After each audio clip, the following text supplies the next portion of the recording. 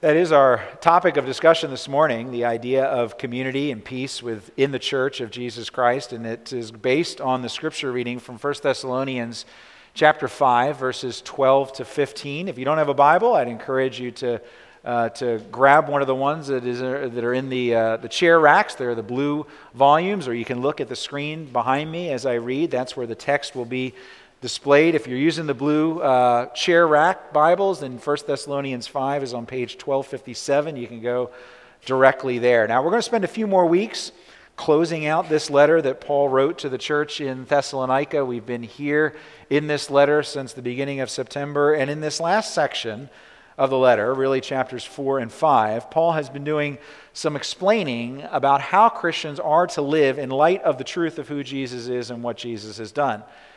And he has been asking and urging the Thessalonians to act in accordance to how they've been called, act in accordance with what God would tell them to do in the areas of sexuality, in the areas of work and career, in the areas of death and the end of the world, all of these areas. Now this week, Paul is asking us to consider what it means to live with one another in a church community. So I'm going to read this out loud, but let me invite you to stand as I do that. And when I'm done, I'm going to make the declaration that this is the word of the Lord and invite you to respond by saying, "Thanks be to God." This is 1 Thessalonians chapter 5, and I'm just reading verses 12, 13, 14, and 15. "We ask you, brothers, to respect those who labor among you and are over you in the Lord and admonish you, and to esteem them very highly in love because of their work. Be at peace among yourselves. And we urge you, brothers, admonish the idle, encourage the faint-hearted, help the weak, be patient with them all. See that no one repays evil for evil, but always seek to do good to one another and to everyone." This is the word of the Lord. Please be seated. Now, in the very center of what we just read, of these 4 verses, is the short summary sentence, the topic sentence of this text. You see the command there? Be at peace among yourselves. That's the command. And that sounds like a very good thing. I mean, almost obvious. Who would think that you would want that command to say, be at war among yourselves? No one would say that. That's silly. Even the people who seem to like conflict wouldn't say something like that out loud. They would have enough emotional intelligence to not say something like that. So be at peace among yourselves. That sounds good. But we have a problem. Actually, we have multiple problems, right? These seeming contradictions in the world around us right now. And they're becoming major issues that we need to address. And there's two sets of tensions here, right? The first tension is talking peace but doing war, right? Human beings, we like to talk about peace a lot, that we should not be in conflict. And at least in modern society, that there seems to be some agreement that peace is the right goal, that we should do that. We should seek peace. But for all the talking about peace and all the seeming agreement about peace being a good goal, human beings do stubbornly seem to be resistant to actually doing peace. Right? We talk peace, but we do war. That's the first tension. Now, second tension, talking community, but doing isolation. Right? We are made for community. We desire community. Everyone is built to be around other people. In fact, we talk about community all the time. More and more, you see it, right? We want to be a part of a community. We're a family, right? Everyone wants to be a family, right? We talk community, but we do isolation. Lots of data to support this. Over the last 5 years, multiple countries, starting with the United Kingdom, have now appointed a minister in their government for loneliness. It was about 5 years ago, Theresa May, the UK Prime Minister at the time, appointed a British government's Minister of Loneliness to combat the effects of loneliness. A few years ago, Japan did the exact same thing. Right? When he was appointed in Japan, the new Minister of Loneliness, he said that his goal was to, quote, carry out activities to prevent social loneliness and isolation and to protect ties between people. Now, whether you think this deserves an entire department of government or not, it is an undeniable issue. I recently sat through a presentation about the future trends in aging in the United States. And the number of solo agers, that's what they're called, the number of solo agers, older adults with no spouse, no children, no immediate family, and no real network of community around them, that population of solo agers is expected to skyrocket over the next 20 years. But it's not just, the effects are not just with older adults. A 2019 report, and you can imagine it's even gotten worse since then, but a report in Scientific American found that half of the U.S. population across all ages regularly felt alone. Right? This, despite being the most supposedly connected world we've ever lived in. And the report cited research findings that prolonged isolation has been estimated to shorten one's lifespan by about 15 years, which is, in the language of the report, equivalent in its impact to clinical obesity or smoking 15 cigarettes a day. Right? Chronic loneliness. We talk a lot about community and family, but what we do is isolation. Those are the two tensions. We talk peace, but we do war. We talk community, but we do isolation. Now, I don't want to appear arrogant about this because I think as a Christian church, we often fail to resolve these tensions as well, right? We do. We fail, that is. In fact, the church can sometimes provide pretty unfortunate and clear historical examples of talking peace and doing war, of talking a lot about community, but really practically doing isolation. Maybe some of you have stories to tell about that. But here's the thing. The Christian church, at least when it fails in those things, fails not because it doesn't have the right tools to be able to deal with it. The Christian church fails with all the right tools, which may be incredibly sad. It may be incredibly convicting, but it does mean that there is hope, because in Christianity we do have the tools to turn our talking about peace into doing peace, and to turn our talking about community into doing community. And that's what we see. That's what we see here. Paul wants us to be able to find this standard and power for being at peace amongst ourselves, with those who are over us in authority and amongst one another. And that's what we see, right? How we do and why we love community. And the 4 verses that I read actually divide fairly nicely into 2 sections, right, about how to love one another in peace. If you still have your Bibles open, look there. You can see in the text there, you can see how it fits into actually what it's the preface for the whole section at the beginning of chapter 4. If you go back to the beginning of chapter 4, verse 1, it says, Paul says, we ask you and urge you to walk and to please God. Well, then you go to what we just read in chapter 5, verse 12, and what does it say? First thing, verse 12, we ask you. And then verse 14, what does it say? And we urge you. Right? He's just fitting into the same pattern, asking and urging. 2 sections here, asking and urging. And in verses 12 and 13, it's talking about asking and urging us to live in right relationship with our leaders. In other words, loving our leaders. And in verses 14 and 15, he's asking and he's urging how to exist and to seek peace among one another. In other words, loving one another. So loving leaders and loving one another. Those are the 2 main sections of this text. Now, it's just a handful of verses, but there is a lot that's packed in here. So let's do a little Bible study. Let's see what God has to teach us about these 2 areas in these 2 sections of these 4 verses. First, verses 12 and 13, right? Loving leaders. Now, let's just emphasize that we're talking here about how one loves and how one treats those in positions of formal leadership, or at least those with more spiritual maturity and more spiritual authority. Now, some people feel, some commentators, they come to this text and they feel that it's specifically talking about elders, a formal ordained position in the church, right? Our church is a church that is governed by a board of elders. Not all Christian churches are, but churches in our tradition are, and we think that there's good biblical support for doing it that way. And certainly that might have been who Paul had in mind here. We know that Paul, whenever he went to start a new church, that he appointed men to be elders of that church. Jewish synagogues of the day had elders that governed the synagogue. So there might be some real justification for thinking that Paul specifically had in mind formal, ordained leadership when he's talking here. But one way or the other, whether it was formal or informal, Paul is encouraging a certain posture, a certain behavior towards people who are in authority, in positions of leadership. Now, what is that posture? What is that posture to be? Well, it's a posture, it's an attitude of respect and esteem. That's what the text says. Respect and esteem. Now, respect and esteem for what?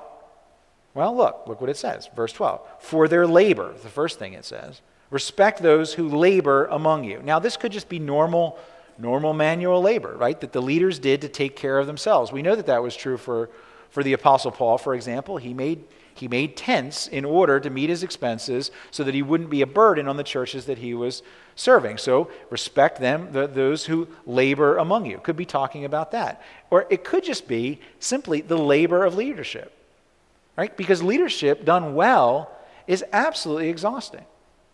I talked to a number of people who own their own businesses, and they regularly talk about the stress, the weight that they feel for their employees. People realize that everyone that they employ is using the paycheck that they sign in order to take care of their families every month. There's a burden of leadership just in a general sense. Now, specifically Christian leadership involves understanding the Bible, working to teach the Bible, correcting false teaching, helping with the needs of the people. Now that too can be exhausting. Last Saturday I was at a meeting where a pastor who is moving into New Jersey to do college ministry at Rowan University was being examined for his transfer exam. And he was asked what has been for him one of the hardest parts of being a pastor. And he shared about a certain situation where he had spent months and months trying to help someone who was significantly struggling in a number of ways, in many, many areas, right? Lots of advice was given. Lots of help was offered, and help was given. But this person ultimately refused to listen, right? Refused to receive the help that was being offered. And the consequences ended up being tragic. They ended up being heartbreaking, right? That's the labor of leadership. That sometimes happens. Paul says, respect those who labor among you. That's the first thing. Now, second thing, respect those who are over you. In other words, it's not just the respect someone earns as a result of their work. It's a respect that results because of a person's position, because of the position they hold. Right? Think of the military. In the military, the salute is initiated by the lower ranking person to the higher ranking person. Right? Then the higher ranking person returns the salute, but the lower ranking person is the one who initiates the salute. And the lower ranking person doesn't need to know anything about the higher ranking person. Doesn't need to know their name, doesn't need to know their background, doesn't need to know what things they've done in the last week. All they need to know is that this is a person of a higher rank, and so they salute. And here Paul is specifically saying that people should respect those who are over you. Now, very importantly, he says respect those over you what?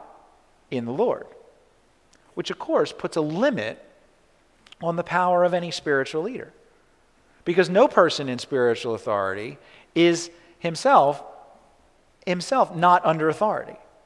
Right? All authority is delegated authority. All authority is held in check by the one who ultimately grants it. In other words, anyone in any position of authority is ultimately answerable to the Lord. So respect those over you in the Lord. Now, also respect and admonish those who are over you because they admonish you. This is what it says in verse 12. Right? If you don't believe me, I ask you, brothers, to respect those who labor among you, okay, got that, who are over you in the Lord, check, got that, and admonish you. Now, wait a minute. What does that mean? All right, let's slow down. Before we get too bothered by this, understand what the word admonish means. Kids, this is your free vocabulary word of the day. Ready? Admonish. It's not even a school day, and you get a free vocabulary word. What does admonish mean? All right, here's a good definition. To teach someone about something by correcting and warning them. Right? Admonish. To teach someone, right, by correcting and warning them. Right? Let's use it in a sentence. The teacher admonished the student for being late to class again. Right? Correction, warning, instruction. Right? That's what it means. And everyone else says, okay, that's what I thought it meant, and I'm still bothered by it, right? What do you mean? People are going to admonish me, leaders are going to correct me, because who likes someone who points out their faults, right? Leave me alone, right? I'm good with you leading if I get to choose whether to follow or not, but as soon as the leader turns around and says, hey, I think we should do it this way. I think you might need to think about it a little bit differently. That's when we get bothered by it. It's uncomfortable. It's not always fun. But if you think about it, it is absolutely necessary. No good teacher leaves a wrong answer uncorrected. No good coach ignores sloppy technique from their players. No good parent really loves a young child by tolerating destructive behavior. No spiritual leader ignores obvious sin in a person's life if they rightly understand the full negative effects of that sin. And that's really what proper admonishing looks like. It's not intended to be harsh. It's not intended to actually be punitive or to embarrass. The goal is gentle restoration, to bring someone back to a right course, because true love doesn't ignore the problems a person can't see for themselves. And remember what we said, no leader who is doing the admonishing is above admonishing him or herself. They too are under authority. So there is an aspect in which this is mutual. But the point is, true love takes the risk of being misunderstood, even potentially of hurting a relationship, in order to love another person, even if that means pointing out areas of struggle to which that person might, at the moment, be unable to see. All right, so that's point number one, right? Loving your leaders, respecting and esteeming your leaders because of their work, because of their position, and because of their admonishment. Now, point number two, loving one another. The second thing that Paul asks and urges for the people to not just love their leaders, but to love one another. Right? Now this actually could be what's laid out in verses 14 and 15 here. This could be a playbook for leaders. Okay, leaders, now this is how, right, verses 12 and 13, people who are under authority, this is how you respect those who are leaders. You could look at verses 14 and 15 and say, okay, leaders, this is how to treat those who are under your authority. And it wouldn't be wrong. We actually looked at this text with our elders at our last meeting. I think it's a fair application. What Paul is saying here in verses 14 and 15, it's a good blueprint for how elders should treat those under their care. But it really is an urging for everyone. Paul says, we urge you, brothers. And Paul uses that term, brothers, a lot in this letter. And he uses it not just to refer to a couple of ordained elders. He uses it to refer to the entirety of the Christian community, to men and to women, brothers and sisters. It's an all-inclusive term. He's really talking to everyone here. He's really urging here not just a behavior that is applicable to a few elders to practice, though it would be applicable to the elders, but he's really advocating something that is true for every member of the church. Now, what's he urging? Well, there's a list of things here too. Look at your Bibles. Look at verses 14 and 15. What should we be doing to love one another? What's Paul urging? Well, first thing he says is admonish the idle. Here's that admonish word again. Right? But everyone gets to get in on the action here, right? Not just the leaders. Right? Admonish those who are idle. Now, this could be referring, who are the idle? This could be referring to people who were simply not working, right? Even though they were capable of working. Because earlier in chapter 4, the reason why it could just be those who were just, they were just not working. They could work, they weren't working, they were lazy. Right? Earlier in chapter 4, and then also in 2 Thessalonians chapter 3, this comes up as a problem in Thessalonica. Able-bodied people who just wanted to enjoy life without working. Right? That was a real issue. Not like that's an issue today, is it? 2.2 million views on Twitter, or X now. A video rant of a young woman who says this. She's talking to a camera sitting in her car. Like, we never asked to be born, but we're obligated to do labor until we die? Huh? Like, someone tell me that's fair. Right? Like, is it lazy for me to just want to enjoy life? Like, why do I have to work? Why? 2.2 million views. Right? People loved it. Right? Now, it's really easy to kind of mock that question, why do we need to work? But it's actually a very valid question. It's a question that needs answering, right? Earlier in chapter 4, you go back a couple of weeks, you can look at when we studied that, verses 9, 10, 11, and 12 of chapter 4, Paul addresses that. Why do we need to work? Suffice to say, Paul thinks that kind of attitude is something that we ought to admonish in one another. Those who are able to work, but just simply don't feel like they really need to or should. Now, the thing is, though, this idea of idleness, it could be more than just laziness that Paul is encouraging us to admonish in one another. The Greek word for idle here, it means something more than just lazy. It actually means undisciplined, insubordinate, unruly. Someone who's not living in a well-ordered way, disruptive and disorderly, like a soldier who steps out of line, steps out of formation. Now, why is that bad? Well, it's not that uniqueness and creativity of every human being is something to be squashed. We all are all made uniquely, But what Paul is talking about here in this idea of community is that there is a safety that comes from maintaining ranks with your fellow Christians, right? Maintaining ranks within the lines of soldiers, right? We see this in God's created world. An antelope feeding with his head down is completely vulnerable to a stalking leopard. But when that antelope is within a herd, they take turns eating, watching, eating, watching. They protect one another. Step out of line, go off by yourself, and you're in danger.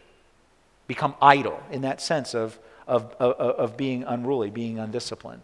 Right? Bison herds do the same thing. Bison, buffalo, right? They do the same thing, right? To protect the weak, they form a ring of horns from predators. They're keeping the most vulnerable on the inside. Step outside of the herd, and you're in danger. With the herd, there is safety. This is what Paul is saying. Admonish those who mistakenly think that they would be safer and better off outside of the context of community. Now, that leads then to the second kind of thing, particularly when you think about the herds protecting the weak, because the second thing that Paul says that we ought to do is to encourage the faint-hearted and protect the weak. Now, the next two things that Paul urges: encourage those who are discouraged. Encourage the faint-hearted. Now, they could have been discouraged because of persecution, because people were attacking them because they were Christians. They could have been discouraged because they were grieving over the loss of people who had died. We know that was an issue. There were people who had died in their midst, and they had questions about what was happening. Maybe that's why they were faint-hearted. Maybe they're anxious. They don't have a confidence about the future. Paul says these are the faint-hearted. And what ought you to do to the faint-hearted among you? Encourage them. And help the weak. Now, maybe the weak is just another way of saying faint-hearted, right? Spiritually weak. But it probably also refers to those who are physically weak. The young, the old, the handicapped. Now, it's hard sitting in our cultural moment now in the 21st century in the West to realize how radical this is to say you should care for the weak. It's a pretty radical notion in the ancient world. We're so accustomed to living in a world of hospitals and nursing homes and social welfare that we take it for granted and assume that this impulse to care for those who are the weakest always existed. But for the most part, these things that Paul is urging were foreign concepts in the ancient world, absolutely foreign, where the weak were a drain on society, where they were most of the time just simply to be eliminated or neglected. Now, sadly, we do see that trend in our own world as well, don't we? Right? The urging is becoming more and more needed in our world, where we're beginning to think that it's more loving, more cost-effective, don't forget cost-effective, right, to eliminate the faint-hearted, to eliminate the weak, rather than to encourage and to help them. Back in an interview in 2019, Stanley Harr, who's a professor emeritus now at Duke Divinity School, regarded as one of the most observant public intellectuals of the last generation. Back in 2019 interview, he noted this disturbing trend toward eliminating the weak. He said it was very disconcerting as an old person. But he said this, he said, I'd say in 100 years, if Christians are people who are identified as those who do not kill their children or their elderly, we would have been doing something right. That's a big deal. 100 years, it need to be now. But it's a fascinating comment. If Christians are people identified as those who do not kill their children or their elderly, we would have been doing something right. That's what Paul is urging. Encourage the faint-hearted. Help the weak. Now, next thing on the list, look back at verse 14. Be patient with them all. Patient for everyone. Patience. That's what Paul's urging, right? The all is probably most explicitly referring to all of those in the church. Doesn't mean that we shouldn't be patient with everyone. There's other texts that help us understand that we ought to treat everyone we encounter, and it's not excluding that. Patience isn't just for Christians, but Paul is saying amongst one another, to live at peace with one another, to love one another well, seek patience with one another. That means presuming graciously what someone else is saying before you jump to conclusions. Right? It means asking questions that are curious before you make assertions that are critical. Right? Be patient. Now, last thing on the list is verse 15. See that no one repays anyone evil for evil, but always seeks to do good to one another and to everyone. In other words, do good rather than evil, which again is one of those things that sounds rather obvious. Doesn't sound very controversial, but actually it can be very controversial.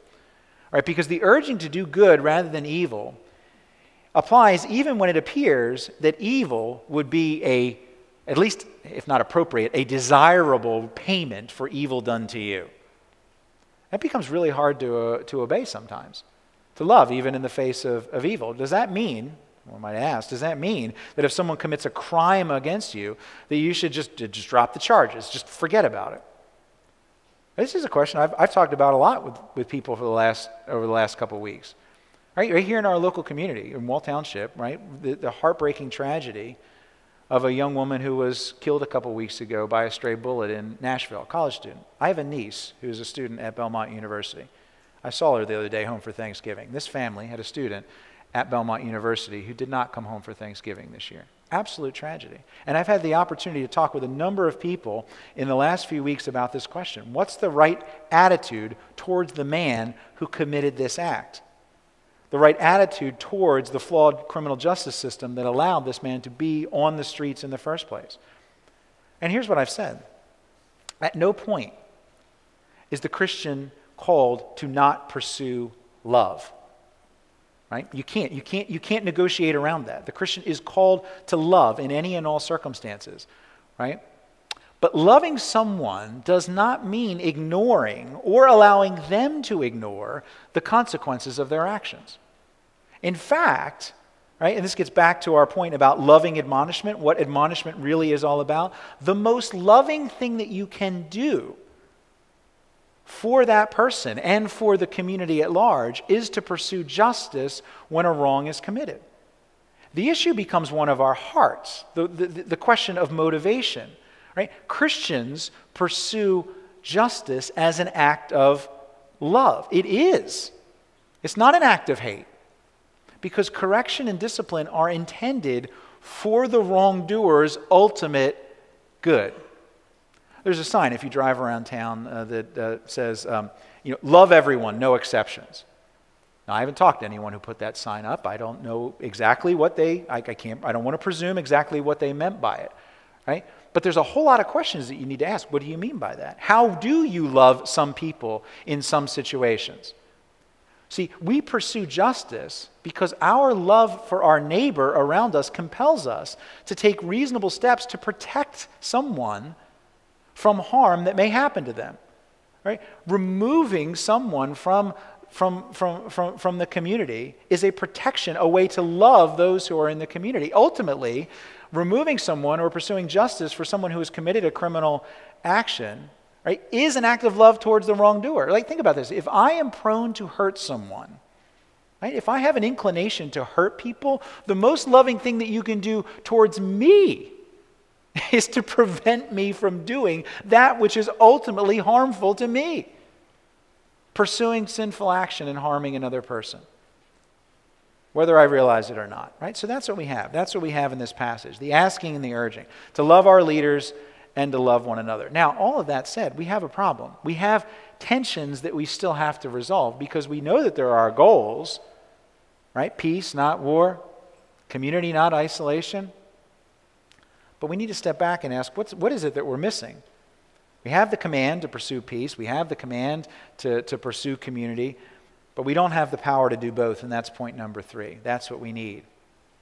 Here's the problem, right? We try to do peace. We try to do community. We try to do them without Jesus. We pursue peace, but we fail because we pursue peace as an end in itself, as if peace was the ultimate thing we ought to be seeking. Right? What we need to do is we need to pursue Jesus first, and then we'll get peace. Right? If you seek peace first without Jesus, you'll end up getting neither of them. If you seek Jesus first, you'll end up getting both. Same thing for community. Right? If you just seek community for the sake of community, you'll never really find it. But if you seek a relationship with Jesus, you will find true community because you'll realize that you will pursue Jesus better when you're with other people. Seek community by itself without Jesus and you'll get neither. Seek Jesus first and you'll get both. Only Jesus can provide it, and he has. Jesus perfectly obeys every one of these askings and urgings here that Paul is talking about. Right? Paul urges Christians to submit. Right? We have the ultimate example to that. right? Not from a position of inferiority, but Jesus himself submitting to the will of his heavenly Father in accomplishing his mission, a mission that ultimately led him to die on the cross, to take the punishment for our sin. All right, Jesus is also the ultimate example of a call to awaken us from our idleness, waking us from our comfort and our sleep. He's the ultimate encourager of the faint-hearted. Come to me, all who labor and are heavy laden, and I will give you rest. Right? Jesus is the ultimate protector of the weak. Remember, he didn't die for those who were spiritually strong. Right? He died for those who are weak. Romans 5:6, Paul says, "For while we were still weak at the right time, Christ died for the ungodly." And that's where we need to start. That's where we need to go back to. If we are to properly understand how to relate to those who are in authority over us, to those who are all around us, we need to, if we want to really live at peace and to love one another, we need to realize that we are incapable of rescuing and saving ourselves, that we need Jesus to do that. Back in 2019 as well, there's a lot of things that happened in 2019, but back in 2019, a video camera was recording from a vehicle on a road in Vietnam of two motor scooters. One motor scooter had a mother and a child riding on this motor scooter. Now, it's easy to be critical of having a child on a motor scooter on a busy road, but in many parts of the world, there's few other options for travel. Well, what happened was this motor scooter suddenly gets clipped by a car, sending it skidding sideways, where the mother and the child topple off of the scooter into the path of an oncoming truck. And in a fraction of a second, you need to slow it down to really see what happened, but in the fraction of a second, the mother grabs the child as they're rolling down the road and yanks him out of the way of the oncoming tire, saving his life. Do you know what that word in verse 14 literally means when it says help the weak? It means to lay hold of, to grasp tightly without letting go. In other words, helping the weak, what Jesus did for us, is not the image of a mother leisurely holding a young child's hand and skipping across the street. Help the weak, to lay hold of, is the image of a mother reaching out and grabbing the child as the oncoming truck is bearing down, tightly and not letting go, and pulling that child to safety. That's what Jesus did for you. That's what gives us the power to love one another, to help the weak, because that was us, the weak, who have been laid hold of and pulled to safety. That's how we love one another and love our leaders, only when we first see ourselves as the recipient of that kind of love. Let's pray. Father, we thank you for loving us in that way, for grabbing hold of us when we were in desperate need, for pulling us to safety. And Lord, we pray that that would power us to be able to love one another well, to seek to know you better through submission to those who are in authority over us, through sacrificial love towards one another. Lord, thank you for the goodness that you have shown to us and the opportunity that we have to show that to one another. We pray these things in Jesus' name. Amen.